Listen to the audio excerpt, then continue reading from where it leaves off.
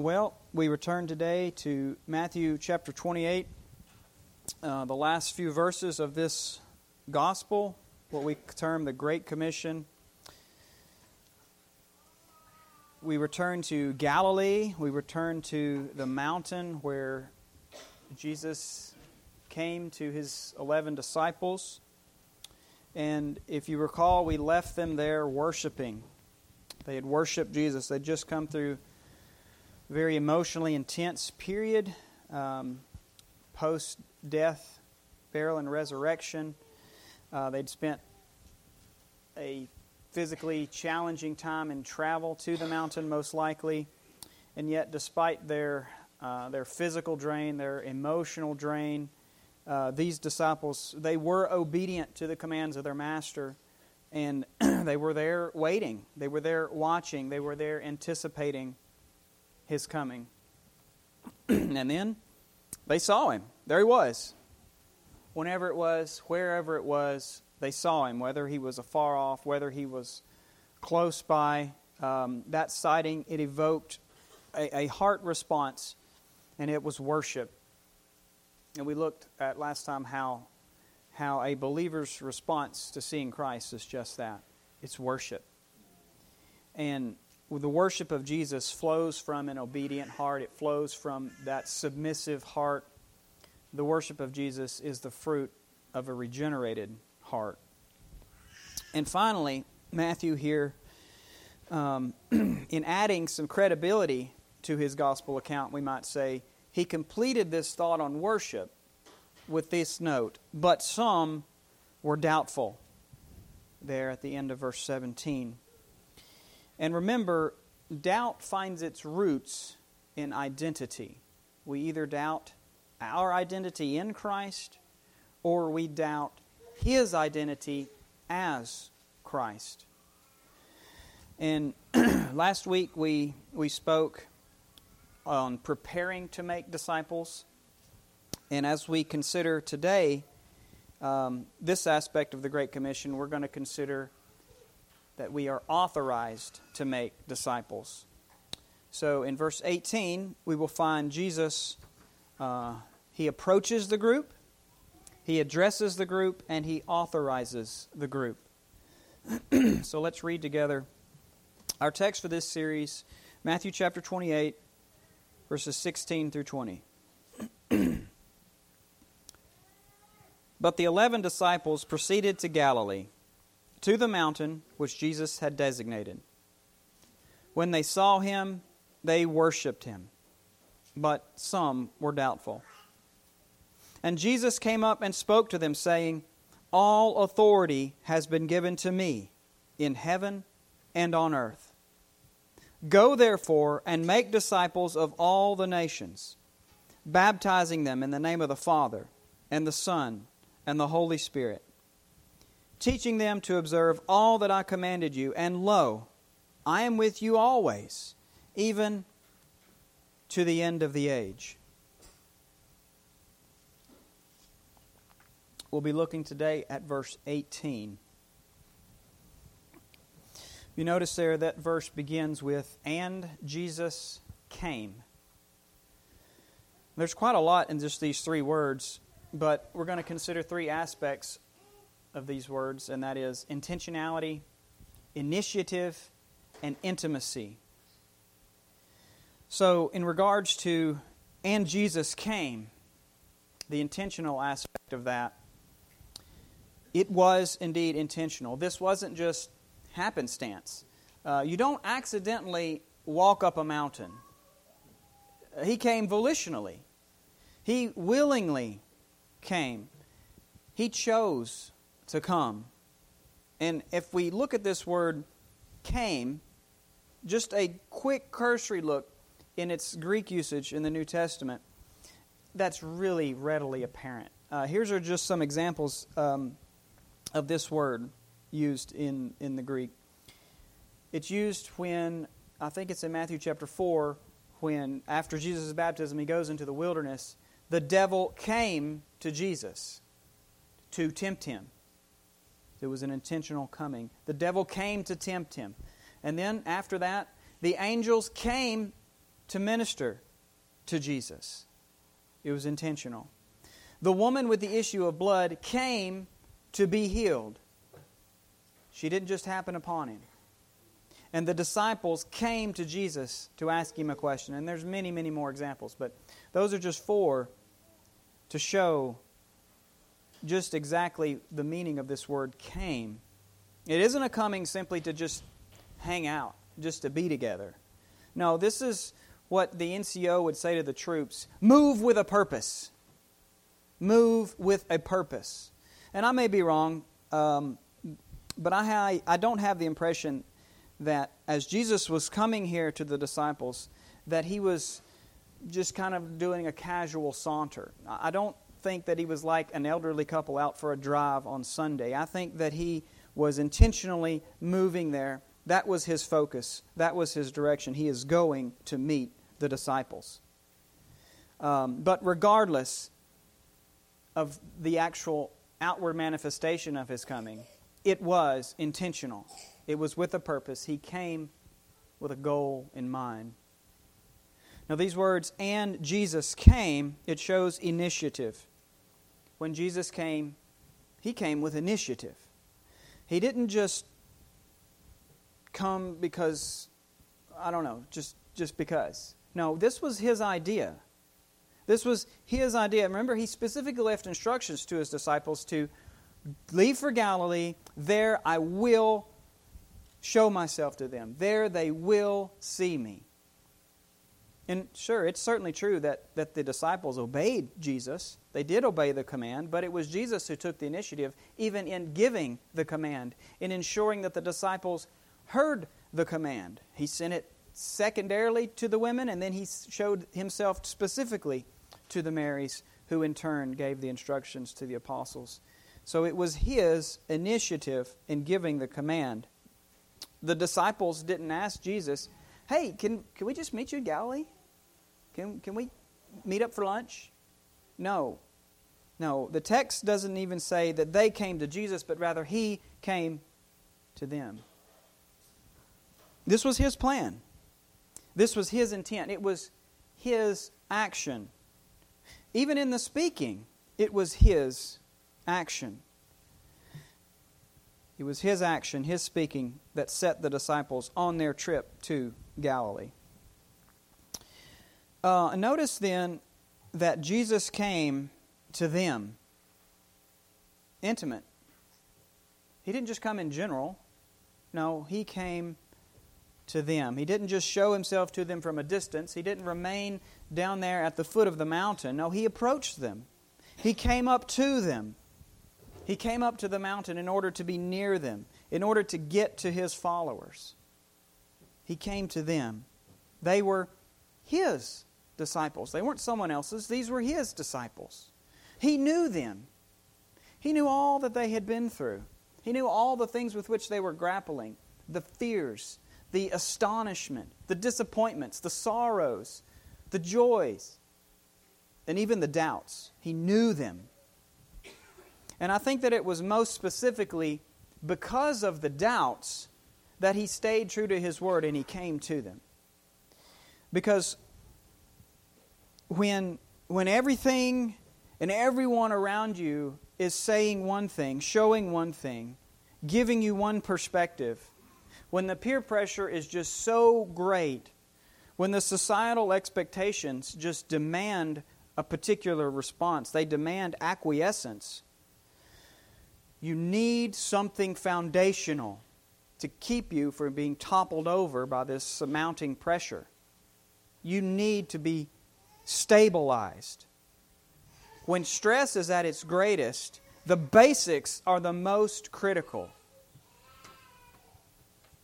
Remember all that the disciples were likely thinking and feeling right here. We went over that last time. By coming to them, He'd coming to them. By coming to them, Jesus was meeting all of those personal needs.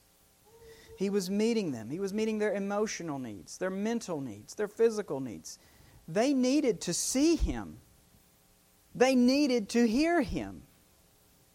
Perhaps they touched Him. They needed to be encouraged. They needed comforting. And when everyone else tried to, when everyone else was attempting to forget about Jesus, to forget about the resurrection, to forget about the crucifixion, to forget about Jesus' atoning work, even some of the disciples themselves, they really wanted to believe. They needed to believe. That's what drove them to the mountain. They needed to believe. They needed to know who they were, who their God is. They needed to know their identity. And He knew each one intimately. And He loved each one. And so He came in order to give them each what they needed. And what they needed first was grounding. They needed to be grounded, to be anchored. Well, I looked up this word ground in Webster's dictionary, the 1828 American Dictionary. And one of the definitions was this: to settle in first principles, to fix firmly. And then interestingly, as an example sentence using this word ground, Mr. Webster, he quotes from Ephesians chapter 3. You don't see Scripture quoted in dictionaries much anymore, but here he quoted Paul in Ephesians 3. I'm going to read verses 16 through 19. It's breaking in the middle of a sentence, but that He, that is Christ, would grant you, according to the riches of His glory, to be strengthened with power through His Spirit in the inner man, so that Christ may dwell in your hearts through faith, and that you, being, here it is, rooted and grounded in love, may be able to comprehend, that is, understand, may be able to comprehend with all the saints what is the breadth and length and height and depth, and to know the love of Christ, which surpasses knowledge, that you may be filled up to all the fullness of God. So Mr. Webster here refers to this verse being rooted and grounded. Rooted and grounded in love. Rooted and grounded in the knowledge of Christ. Rooted and grounded in the love of Christ. As a definition for us to understand what it means to be anchored, to be fixed firmly, to set first principles first. And I think this in Ephesians 3 is a good perspective, not only in what it means to be grounded, but also in what Christ is wanting to accomplish in this, the Great Commission. So He approached them. Jesus came up and spoke to them. He addressed them. Well, notice first that it wasn't the disciples speaking, it was Jesus speaking. In fact, just looking back over the past few chapters in Matthew, the scriptural account, it doesn't say that the disciples said anything here. Even in, I think, all of 28, most of 27, just the very beginning of chapter 27 and the very end of chapter 26, do we see anything that the disciples say. But it was Jesus speaking. And it's probably a good thing that we don't have any recorded words by the disciples here. Because with all this stress, with all this excitement, confusion that's going on, it probably would have been nonsensical or illogical had they said something right here. Usually when we find the disciples talking and they're just super excited, it generally doesn't make a lot of sense. I mean, you have, hey, let's build 3 tabernacles. Can we sit at your right and left hand? Can we call down fire from heaven? No, guys, you don't get it. And frankly, I think we're more like these fellows than we'd like to admit. For we also say illogical things. When our understanding of Christ, when our understanding of His mission is skewed, when we're too focused on winning medals because of our involvement in the mission, when we're too focused and we lack the proper perspective on Christ's compassion, His patience, His vision regarding the mission, then we say some silly things. So Jesus came up and spoke to them in order to impress upon them not just His physical form, not just His image, not just His body, although that was extremely important. That was very important. That proved the physical resurrection. He did come to appear to them physically, but He didn't just come to appear physically. No, He wanted to come and to impress upon the disciples His teaching, His desire, His will. Remember, He was their rabbi. He was their pastor. He was there to give them a word. What are we here this morning for? To hear the word. He was there to give them a word. Again, the words are, Jesus came up and spoke to them. It doesn't say He spoke with them. Remember, there's not any account of the disciples saying anything up until the first part of 27, the end of chapter 26. And there, the words that were recorded by the disciples, well, that's the account of Peter's denial, of his cursing, of his swearing, and Judas's remorse, his sorrow, his admission of guilt that led to his death. Those are the last recorded words in the Gospel of Matthew regarding His disciples. So Jesus spoke. He didn't just come to appear to them and scowl at them. He didn't come and give them the stink eye. No, He didn't just stand there with a haughty air of superiority, looking down on through his nose over his glasses at them like, Sister Bertha better than you. No.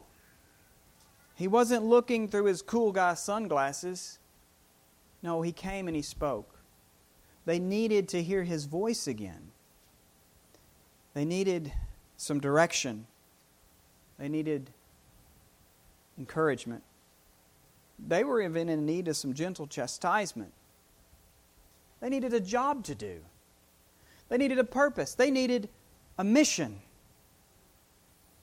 Now, you all know me in a lot of the ways that I think and express certain things. And I view this verse from the perspective of a military formation. And you have all the troops there. And here's King Jesus, the commander of the armies of heaven.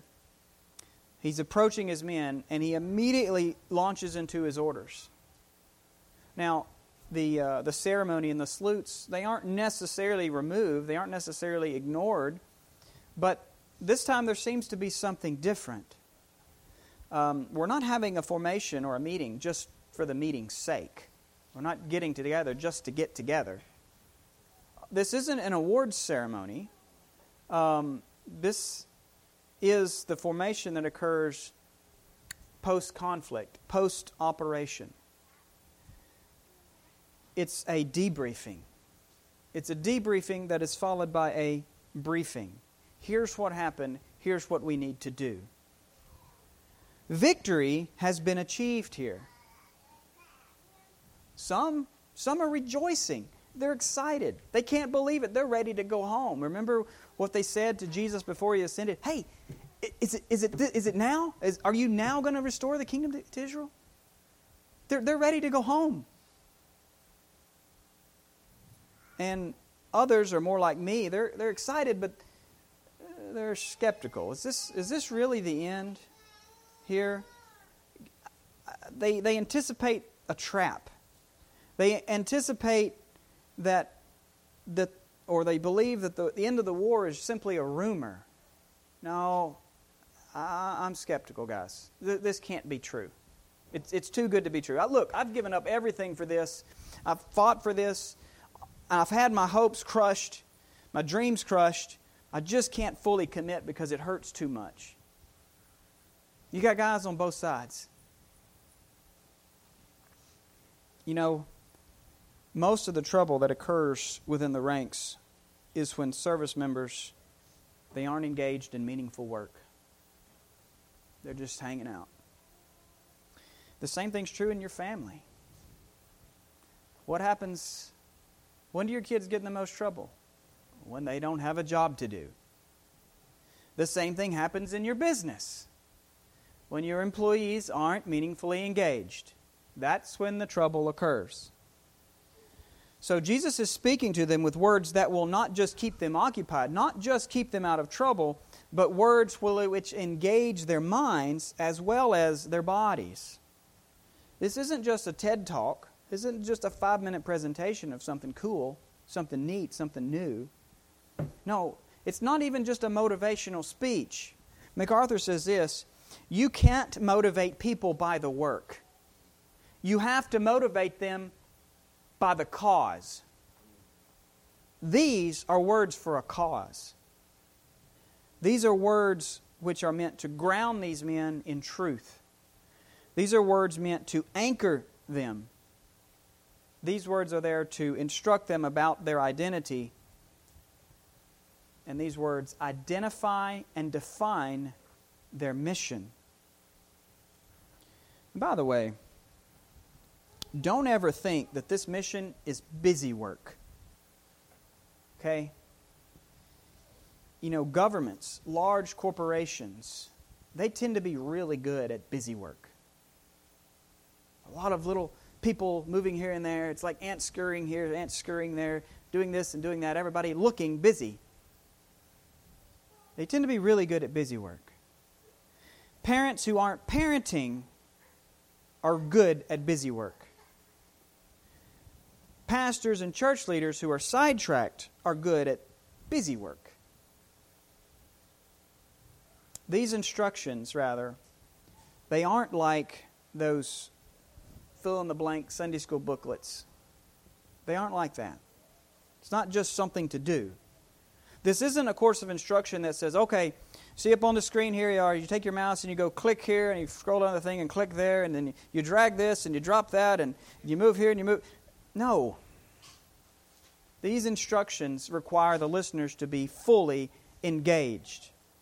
Not just run through methodical systems.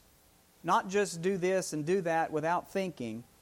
No, these instructions require their followers to use their minds, to be engaged, to come up with creative solutions and constantly refer back to the basic fundamentals, constantly go back and recall the ABCs.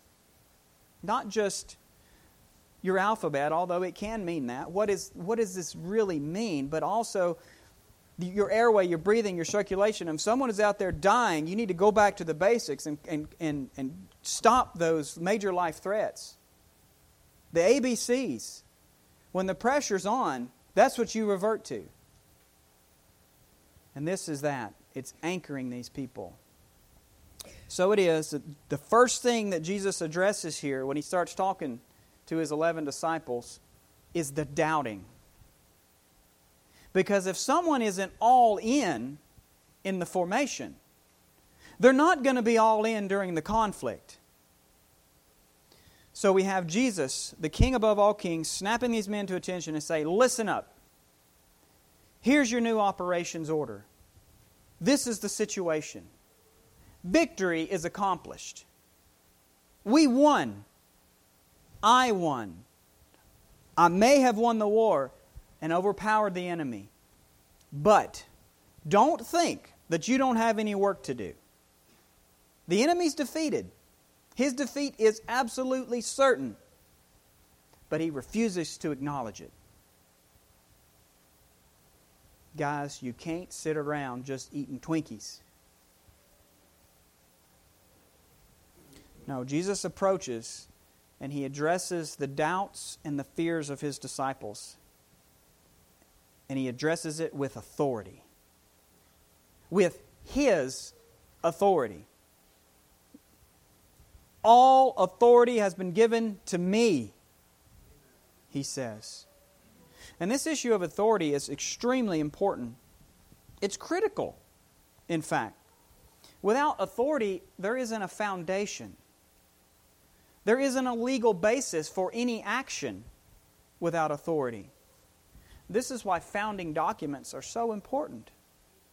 You know, this is why law enforcement why attorneys, why judges, they're concerned about U.S. code. What is the law? Code is authoritative, but itself isn't the authority.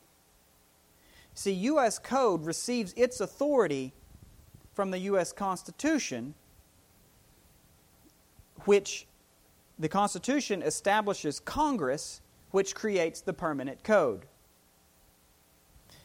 This is why businesses require a license, why businesses are required a license to operate. The state grants that authority. This is why businesses, they have mission statements to explain and clarify why they exist.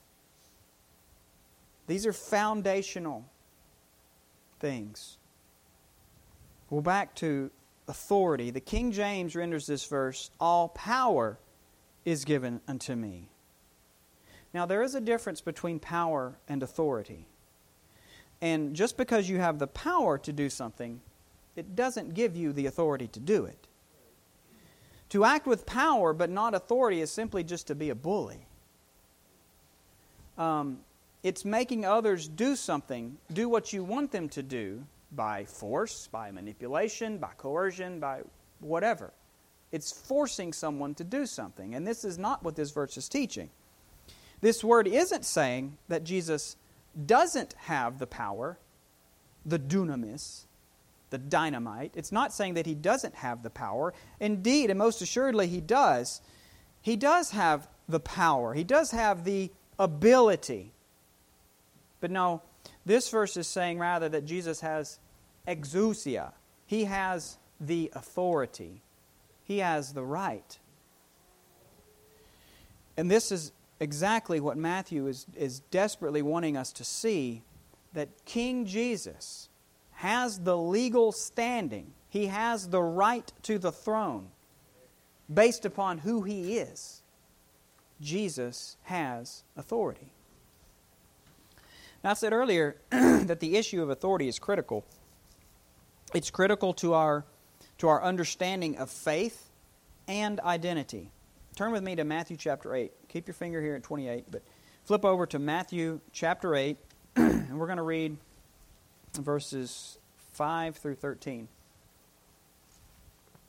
Now, probably for all of you, this is a familiar story, but what most of you have likely not seen, including myself, this is the end of the Sermon on the Mount, and at the end of chapter 7, and it continues through chapter 10. Matthew here in this section is really wanting to drill home this point of authority.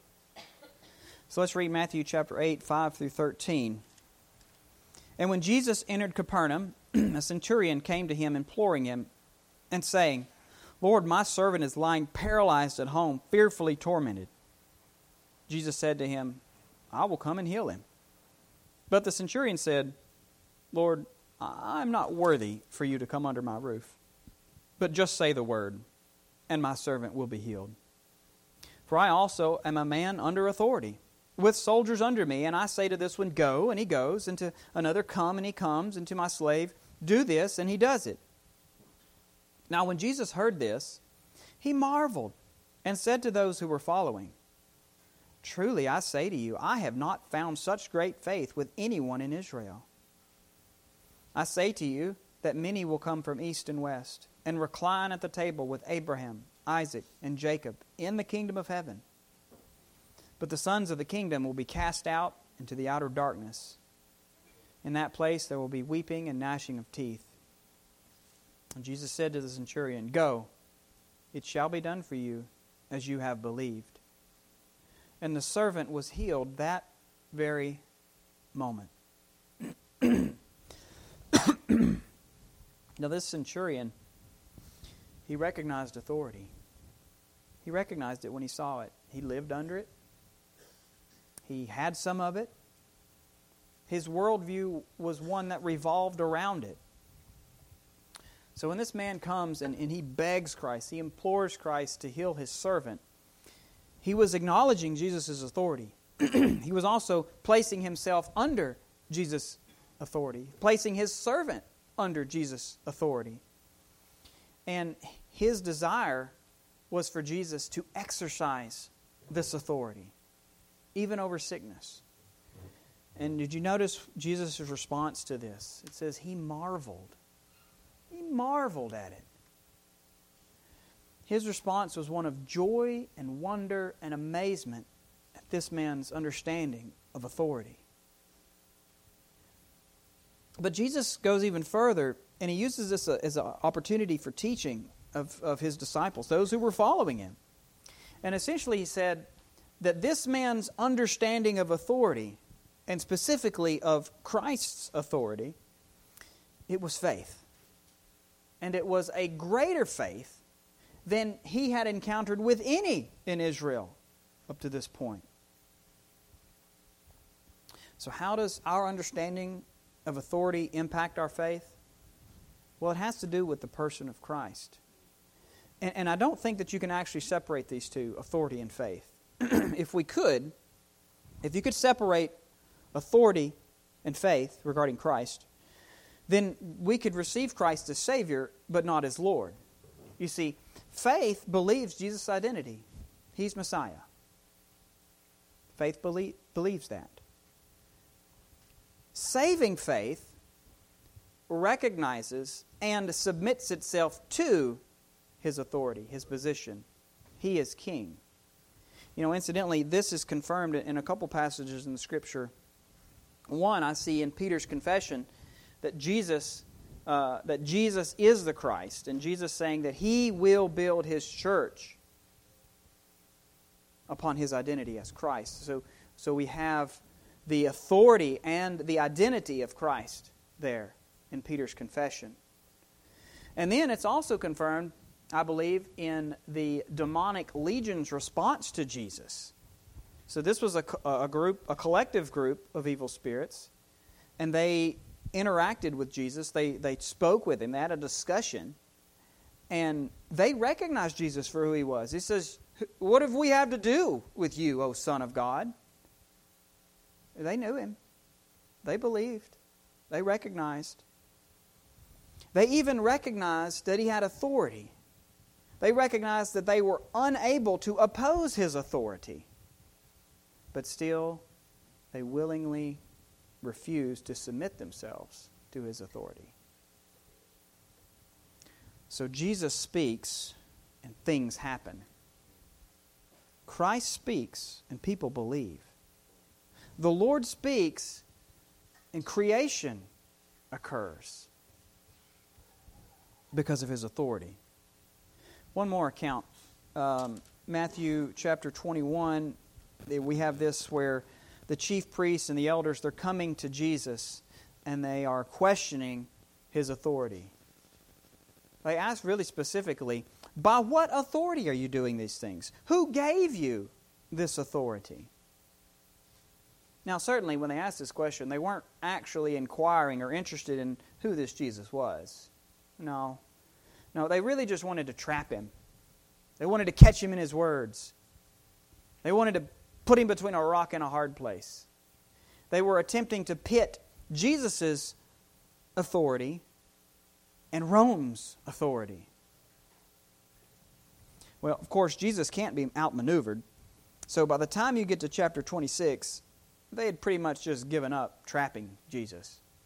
And they just decided to make up a false claim. They decided to just falsely accuse Him regarding His authority. And they were willing to go to such great lengths that they made this astounding, this shocking statement. They said, "We have no king but Caesar." Are you serious? You actually said that. I mean, that's akin to them saying, "We've never been enslaved to anyone." Come on, guys. How ignorant are you? Have you forgotten your history that quickly? You're currently enslaved, by the way. They said, "We have no king but Caesar." You see, they rejected Jesus' authority. They rejected God's authority. And in rejecting that authority, these guys were left with only one other, quote-unquote, ultimate authority to which to appeal, and that was Caesar. That's why discussions of any substance inevitably return to religion and politics, because these two are the only two quote-unquote, final authorities.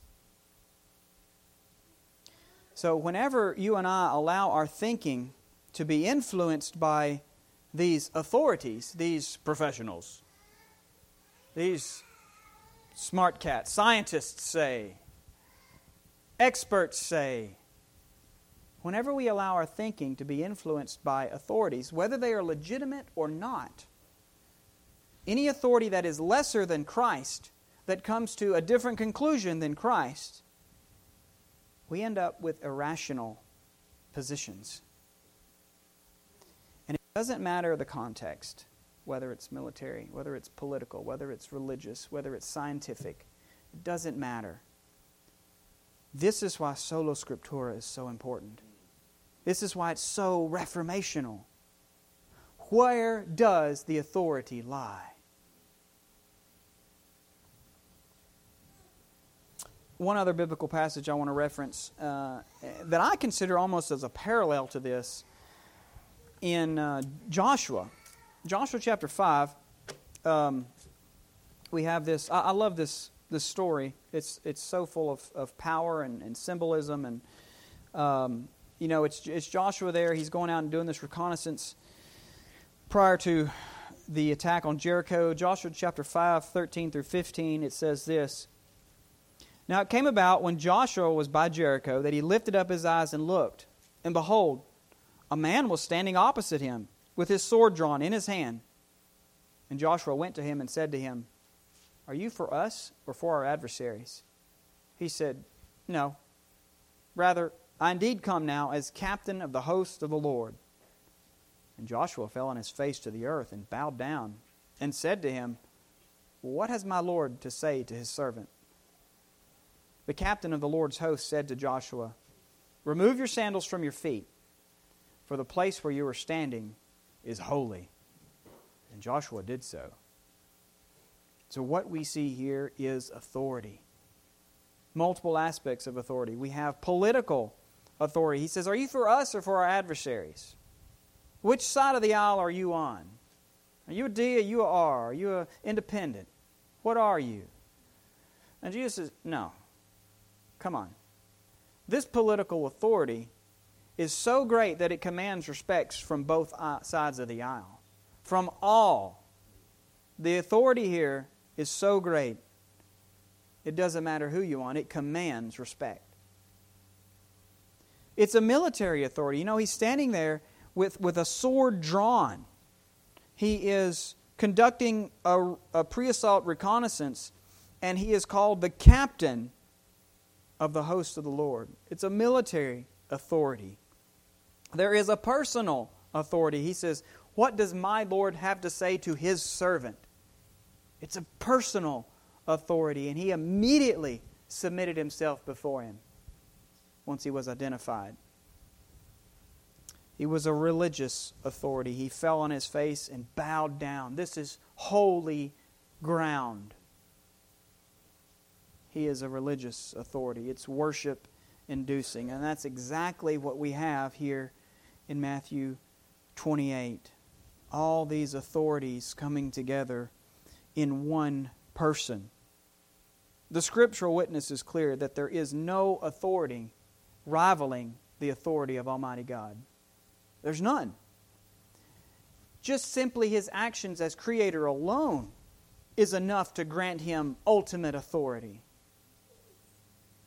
But God is the authority. And it is only by His authority that any other authority exists. And that's what Scripture says. For there is no authority except from God. And those which exist are established by God. But back to our text. Jesus isn't just saying that He has authority. He isn't just saying that He's got authority over this particular section, this particular little subset. No, He's not just saying that He's got authority even over Israel. He's not saying that He's got just authority over of all the nations. No, He has all authority everywhere at all times. And this emphasis upon all is indeed an intentional emphasis. And as you look at this, you've probably already noticed that this is the first of 4 explicit uses of this term all. All authority, verse 18. All nations, verse 19. All commands, verse 20, and at all times, all ways, in verse 20. Now, I wouldn't be surprised if this mention of all authority, this mention of heaven and earth that we see here, isn't intended to push us all the way back to Genesis 1:1. In the beginning, God created the heavens and the earth. See, both are verses of introduction. They're introducing us to beginnings, to foundations. Both introduce us to supreme authority. Both are inclusive. That is, all are included. Both are exclusive. Nothing is accepted. Both summarize everything. Both categorize the one with authority, those without or under authority. Both are comprehensive, total, heaven and earth. And I could keep going on.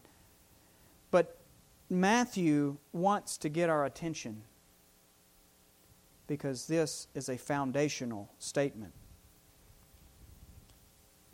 Christ's kingdom encompasses all because that's how big God is. Remember, my God is so big, so strong, and so mighty, there's nothing my God cannot do. Well, all authority in heaven and on earth. Well, heaven. What does that include? What does that look like? What is this authority in heaven? It's a lot of things. Well, there's the physical heaven. There's the visible sky outside. That it's always there. And even when it's night, we can see it. And even the invisible elements within that visible sky. It includes that. Well, it's beyond the reaches of that visible sky into outer space. Okay, that's the second heaven. And this space is so large that we can't measure it. I mean, biblically speaking, the stars are equated to grains of sand on the earth. Count the stars if you're able to. No, it is so large that we can't fathom it. It's massive.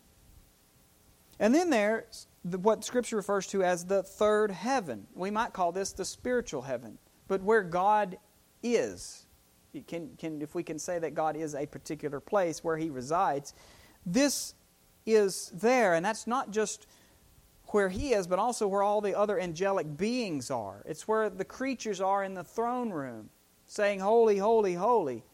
It would include even, at least I would include it here, in the Hadean world of the departed spirits. Some might include that in the earth. That's whatever. But lastly, this heaven would also include what Paul references in Ephesians, prince of the power of the air, and the spiritual forces of wickedness in heavenly places. So His authority extends even there. That's heaven. What about earth? Well, just as a quick aside here, I love the fact that despite man's just incessant idolatry, while all the other planets are named after false gods and goddesses, mythological things, Earth is still called Earth, which validates the scriptural account. Because that's what God calls the earth. Anyways, you try to push God out of the picture and you can't. Well, geographically, this is the entire globe. It's the planet Earth. All the continents, all the nations, all the seas, all the deserts, all the rainforests, all the places of ice. Everything here.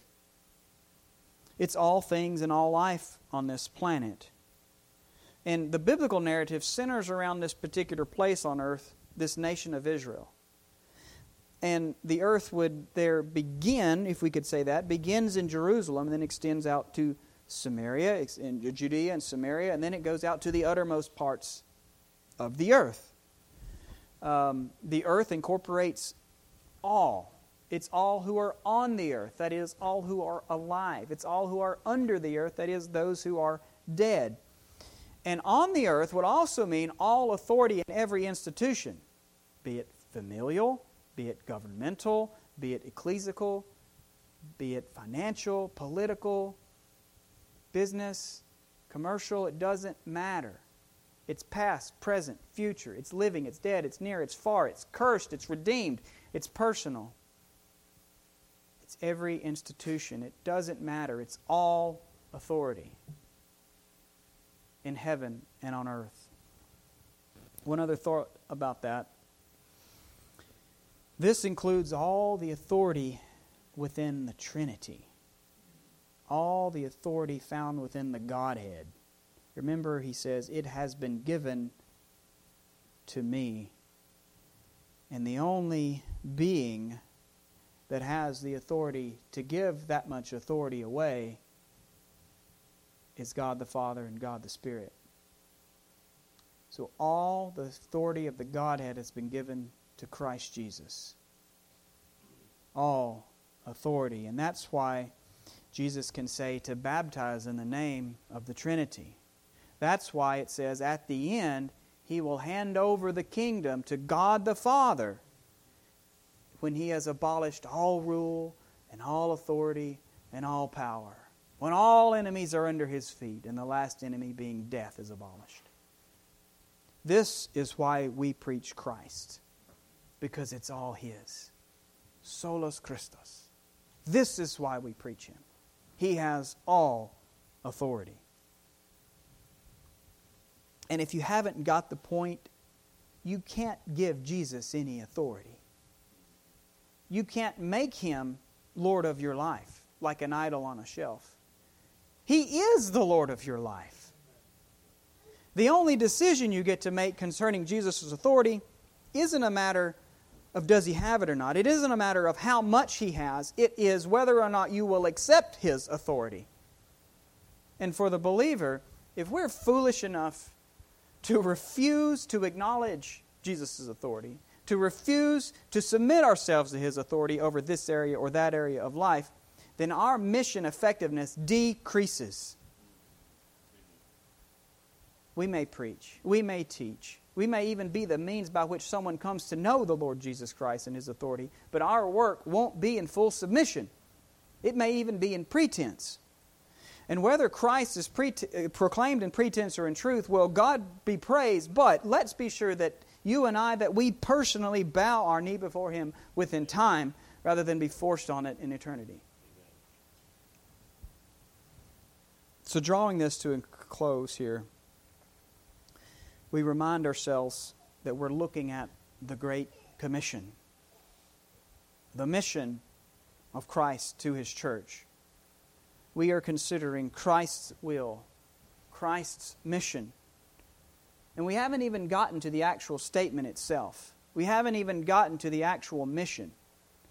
We've just been preparing. We've looked at the necessary preparations. We've looked at now the legal authority for this operation. And here's a couple other things. And this is where it gets very personal. This is where it gets personally convicting, personally very weighty. Well, because of the fact that Jesus has all authority, there is no one who outranks Him. No one outranks King Jesus. And here He has came up and He has spoken. We have a direct command from Him. It is a verbal command. It is a written command. Because of this mission of Jesus, none has the right to revoke it. No one has the right to retask you, to re-mission you. None can revoke their commission. You can't even revoke your commission. You can't resign it. You can't ignore it, but I wouldn't recommend that. We have some scriptural accounts in which church members were decommissioned,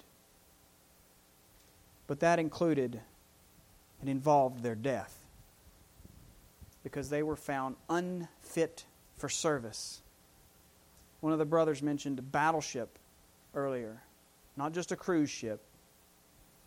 Well, you can go and you can see decommissioned battleships. These scriptural accounts of decommissioned individuals are there as dry-docked ships, always there to remind us that were unfit for service and parked.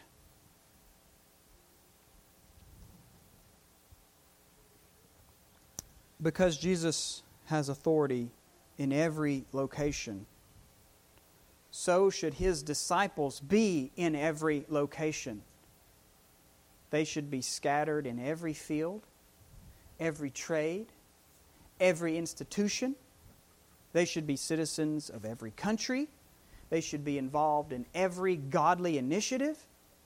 Even as creation is everywhere, declaring the glory of God, so also should His people be, should Christ's disciples be, there declaring His authority. They should be saying Jesus has all authority. Wherever they are, wherever people are, there should Christ's authority be proclaimed. There should His mission be enacted. Because as the hymn says, for everywhere that man can be, Thou, God, art present there. Well, lastly, even as the children were discussing in the catechism today, because God's authority is in heaven and on earth, so also His will ought to be done in heaven and on earth. What is His will? To go make disciples.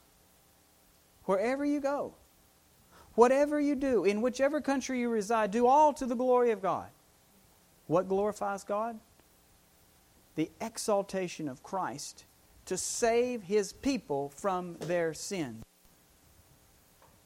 You see, Christ hasn't just given us a command to do something, though He certainly has that prerogative. He has that right.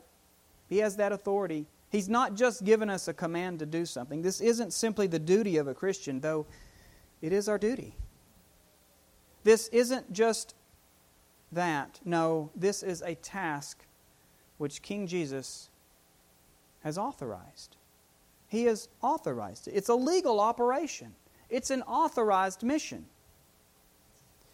But not only does Jesus hold the authority, not only is the mission authorized, that you're authorized to conduct it.